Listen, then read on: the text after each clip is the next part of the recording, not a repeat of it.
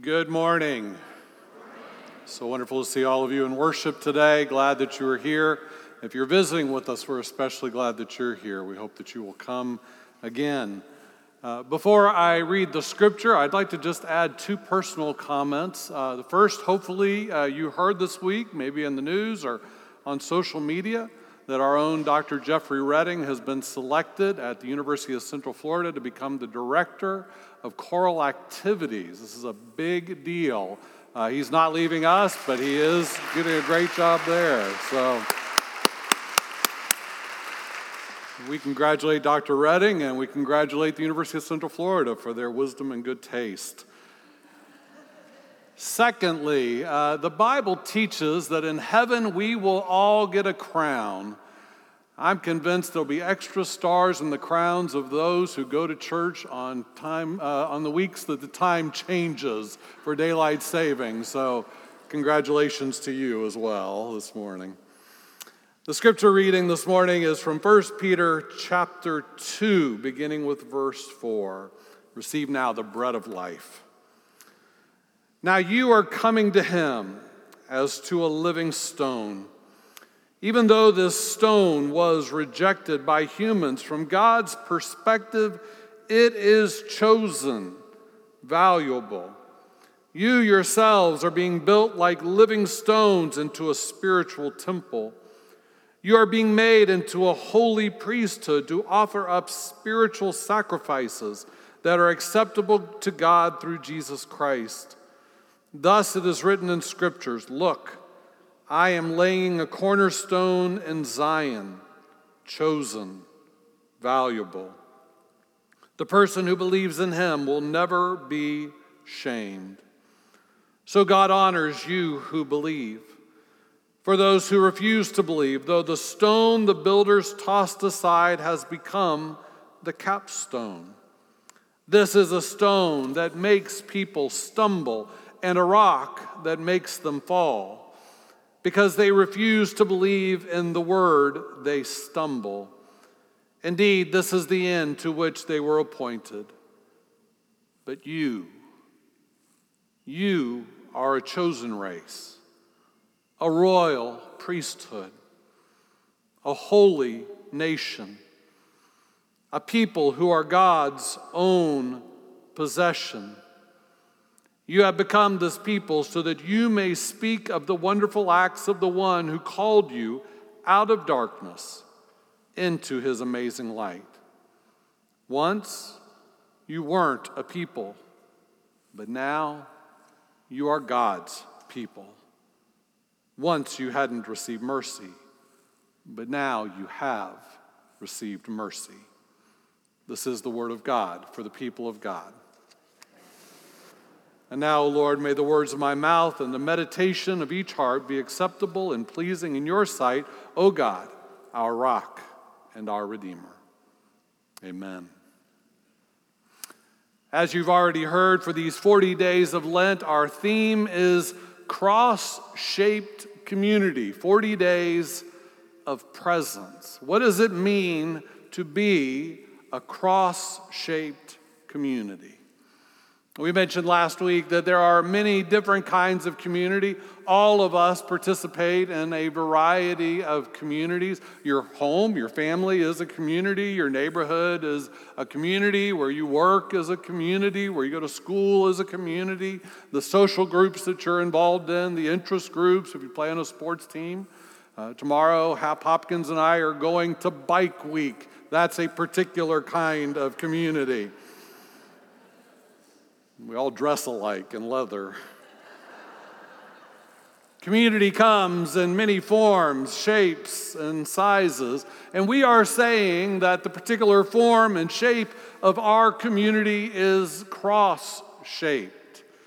It's what makes us unique and different than all the other communities I mentioned. Well, to say that we are cross-shaped is another way of saying that the church, the community of the church, is Christ-centered. That we are a Christ-centered community. Some communities fall under a category that some might call a cult of personality, a cult of personality. Some communities form around a particular charismatic, powerful individual that people are drawn to. They want to learn from. They want to be like. I'm particularly thinking of politics during this election season. There are Bernie people. There are Biden people. There are Make America Great Again people who are largely fanatically attracted to their candidate. In just the last several weeks, as individuals have been dropping out of the race, the big question in the news is, can this group of people change their loyalty? Can a Warren person become a Biden person? Can a Buttigieg person become a Biden person? Because sometimes we become so attached to a particular person that it's hard to shift our loyalties. Of course, it's not just in politics. Lots of famous people, athletes, rock stars, authors, movie stars attract followings. They have fan clubs. They have followers on social media. They have groupies, people who are fanatical. I remember a number of years ago when the Grateful Dead came to Orlando and this big community called Deadheads who followed them around. Right? Cults of personality, devotion and group identification with a particular individual.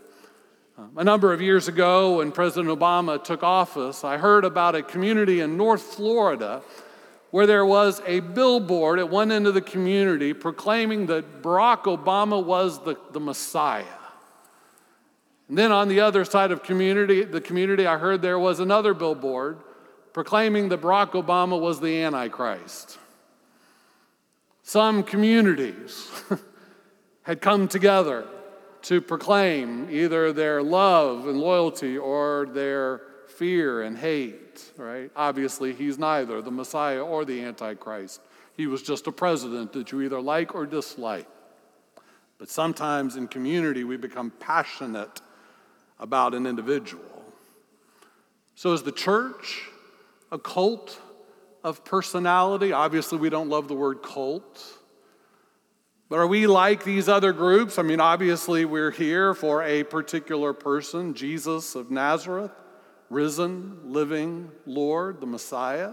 Are we a cult of personality? Well, I would argue that we're not for at least two reasons. One is the person that we gather around is not like any of these other individuals that groups gather. But I would also argue this. Often in a cult of personality, the individuals who are in the group don't necessarily personally know the one they're fanatical about. Maybe they've read about them, seen them on TV, attended an event. Maybe they even got to shake their hand. But oftentimes there is no direct relationship. But we, as a Christ-centered, cross-shaped community, gather around a knowable person. He is a risen, living Lord. Jesus said, whenever two or more gather in my name, I will be there with you.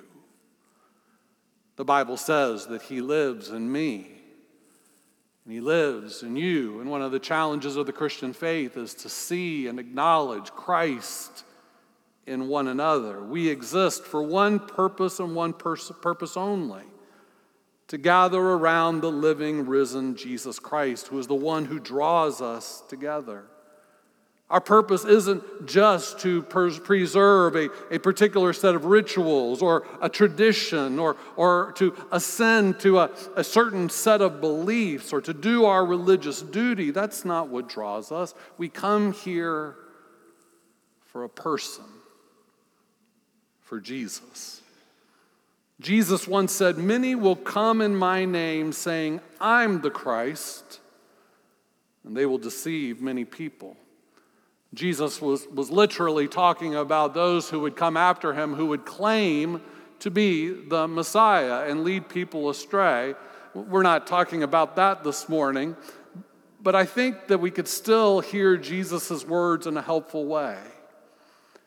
any time we gather for any purpose other than Jesus, for an ideology, for a dogma, for a tradition, for a building, for a program, if anything takes center place instead of the person of Jesus, we have the danger of becoming something other than a Christ-centered community. We become a tradition-centered community. We become a personality-centered community. We become a dogma-centered community. And at best, we risk the danger of becoming spiritually shallow. But at worst, the much greater risk of becoming exclusive, harmful, judgmental, manipulative, hurtful.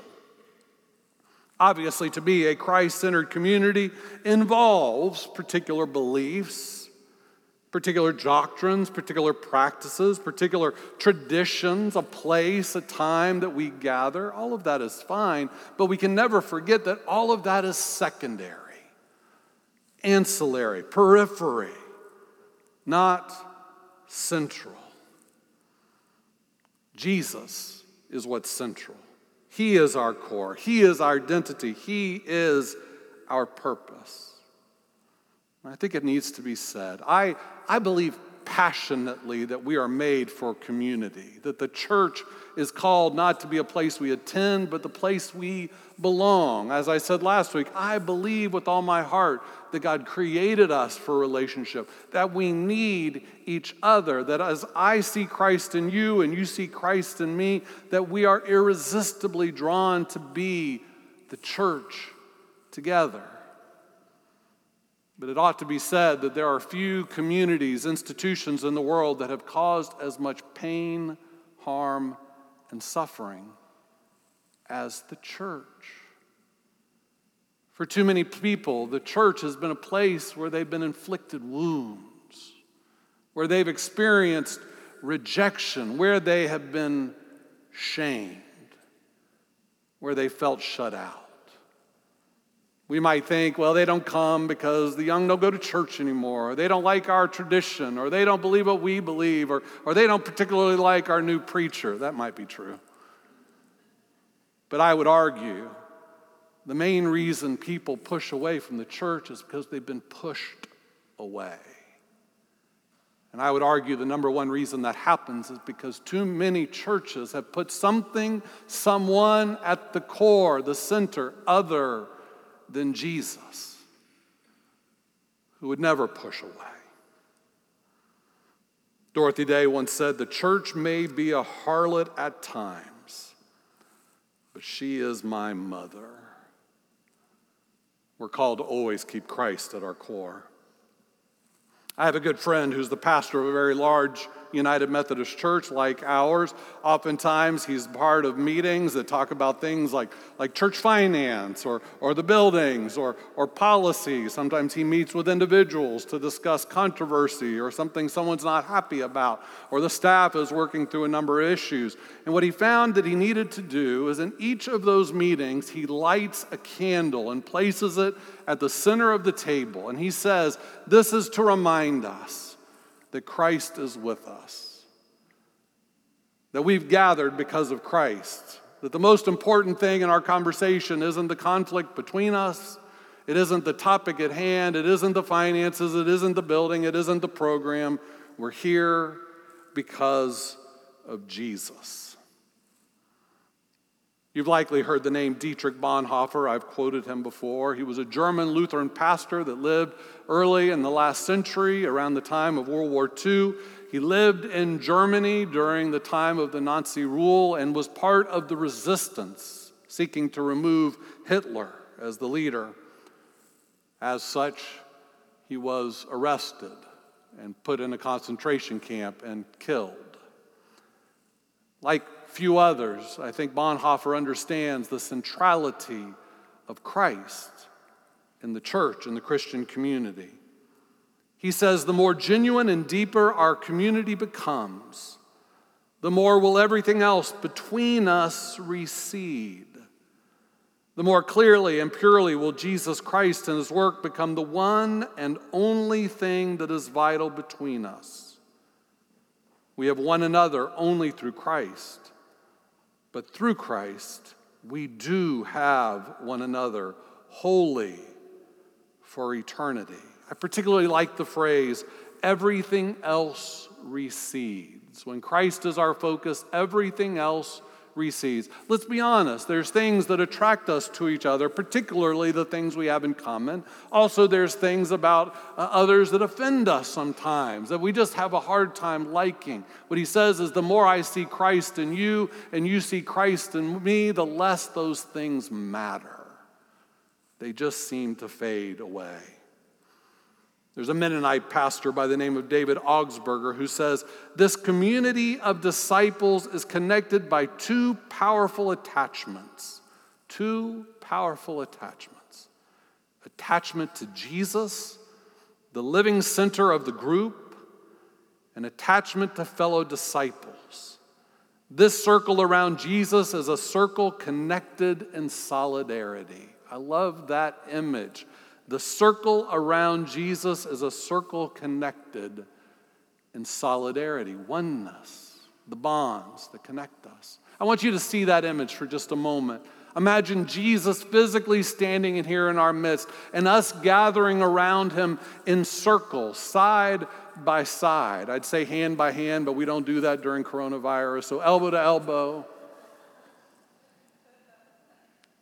And imagine that every one of us, it doesn't matter if I'm standing by someone who I agree with politically or who annoys me possibly just because I don't like their personality, or who thinks we should be worshiping at a different time or a different style, or we're voting for different candidates, whatever, it doesn't matter because my attention isn't on that. My attention is Jesus before me. And imagine if we're standing in circles around Jesus. Are we going to be stepping back and pushing apart, or will we be drawing in? And the closer we draw into Jesus, notice how we get closer and closer to one another. Like spokes on a wagon wheel, the closer you get to the hub, the core, the center of the wheel, the spokes get closer and closer and closer. I like that image. Imagine circle after circle gathered around the person of Jesus. Circles of men and women, young and old, black, white, brown, gay and straight, cisgender and transgender, progressive and conservative, traditional and progressive, political and not political, Republican and Democrat, English speaking, non-English speaking, all people, diversity. Gathered together around the Lord. He's the one that makes us a community. He's the one that supersedes the things that so often separate us. Circles gathered around Jesus. When I read our scripture reading today, you heard the description of the church. Not the building, not the structure of the church, but rather us, living stones, being built together to become a spiritual house, a temple of sorts. And it says that Jesus is the cornerstone. He's the one upon which the whole structure is fit together and built together. But it takes all of us to be the church, to be his people. So it's an image of construction. In ancient times, a cornerstone was built out of a large square stone that you could begin the project with. Nowadays, we don't use stone so much. We might use concrete blocks. I've done a lot of construction in Central America. And we always begin the project by laying the foundation, and the foundation begins with well-placed block, level, secured into place. By the way, they never let the volunteers lay the foundation. It always is done by the professionals. Now, the amazing thing is I could take any one of you and teach you how to lay block once the foundation is set. You could do more than you think you could do. But it begins with a solid, strong foundation who is Jesus. Now, there's an interesting thing in this passage. Most translations of 1 Peter 2, verse 7 say Now to you who believe, this stone, this cornerstone, is precious. But to those who do not believe, the stone the builders rejected has become the cornerstone. That is the way most English translations read. And that makes sense. That's consistent through the whole passage, that Jesus is that corner foundation stone. But if you were paying attention, you heard me read from the version we use, the Common English Bible. For those who refuse to believe, though, the stone the builders tossed aside has become the capstone. A cornerstone and a capstone are very different. Both are architecturally necessary and important, but they serve entirely different functions. The cornerstone is part of the foundation, and it is laid first. And when you lay the cornerstone, it determines which way the building will face, where the building will be located. If I lay the cornerstone here, this is where the house will be. If I lay it in this direction, that's the direction the house will face. If I lay it in this direction, this is the direction the house will face. If I place the cornerstone over there, that's where the house will be. The cornerstone says this is where we will be. This is where we'll exist. In future years, they may add extra floors, they may add extra rooms, they may widen it, they may lengthen it, but that is where it'll be because the cornerstone determined it. That's the role of cornerstone. A capstone is completely different. A capstone is what is used at the top of a stone arch. It's that wedge-shaped stone that is the last one to be placed that holds the arch together, which in turn holds up the walls. The capstone isn't in the foundation, it's at the top. And it's the one that holds things in place. Remove the capstone, what happens? The structure collapses. Now, I did some work this week. I tried to find out, what does this Greek word really mean? What's the right translation? I couldn't figure it out. I don't know whether it's supposed to say cornerstone. I don't know whether it's supposed to say capstone. I like both. Isn't it true that Jesus is the cornerstone? He determines what kind of building we will be, what direction we will face. We're all connected to him. Isn't Jesus the capstone?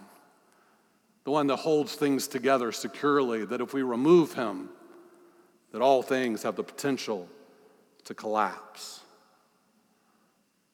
Peter goes on to say, he's talking to you, friends, and to me, you are a chosen race.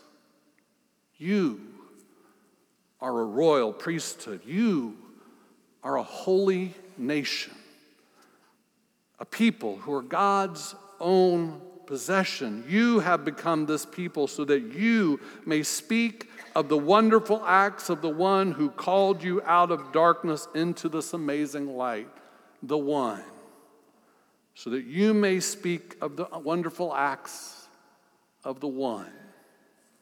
Who is that? He's the capstone. He's the cornerstone. He's the Messiah. He's the Lord. He's Jesus, the center of our community. We know that we're a Christ-centered community, and it's most obvious, I think, when we gather here for worship. You walk in, immediately you're immersed in symbolism that points us to Jesus. You sing songs about Jesus. You say prayers about Jesus. You hear scripture read about Jesus, anthems sung about Jesus, sermons preached about Jesus, sacraments that point us to Jesus. It's easy when we come together in this way to remember we are a Christ-centered community, but this isn't all we do. It's important to remember that when we gather for a finance meeting, we are a Christ-centered community. That when we gather to serve in the community, we do that because we're a Christ-centered community. When we gather socially, that we are a Christ-centered community. That clearly Jesus is present when we gather around the altar table. He's likewise present when we gather around a table at Starbucks to drink some coffee and share our lives. There's this great image in the book of Revelation of the throne that is in heaven for all of eternity, and seated on the throne is a slain lamb who is alive. Jesus, of course.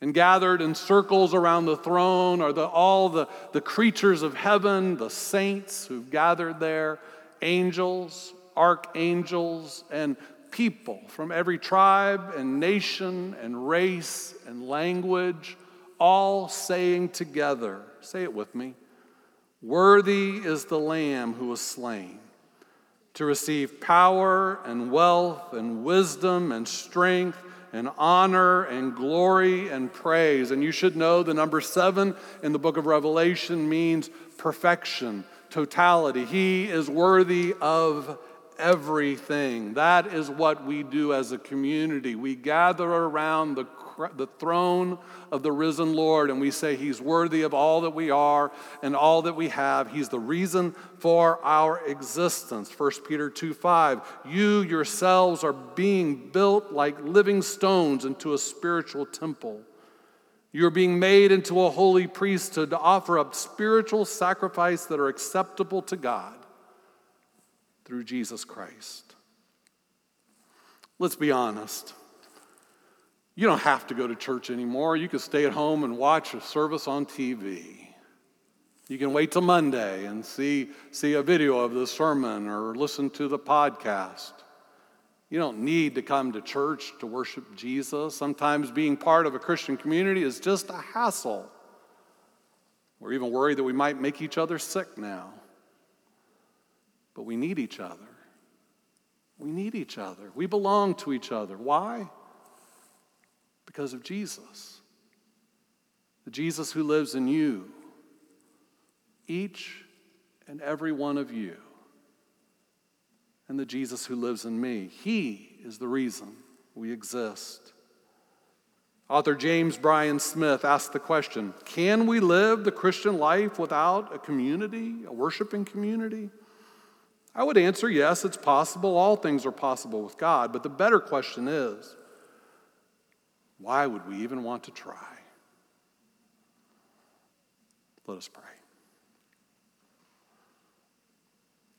And so, God, for the times that we have hurt people,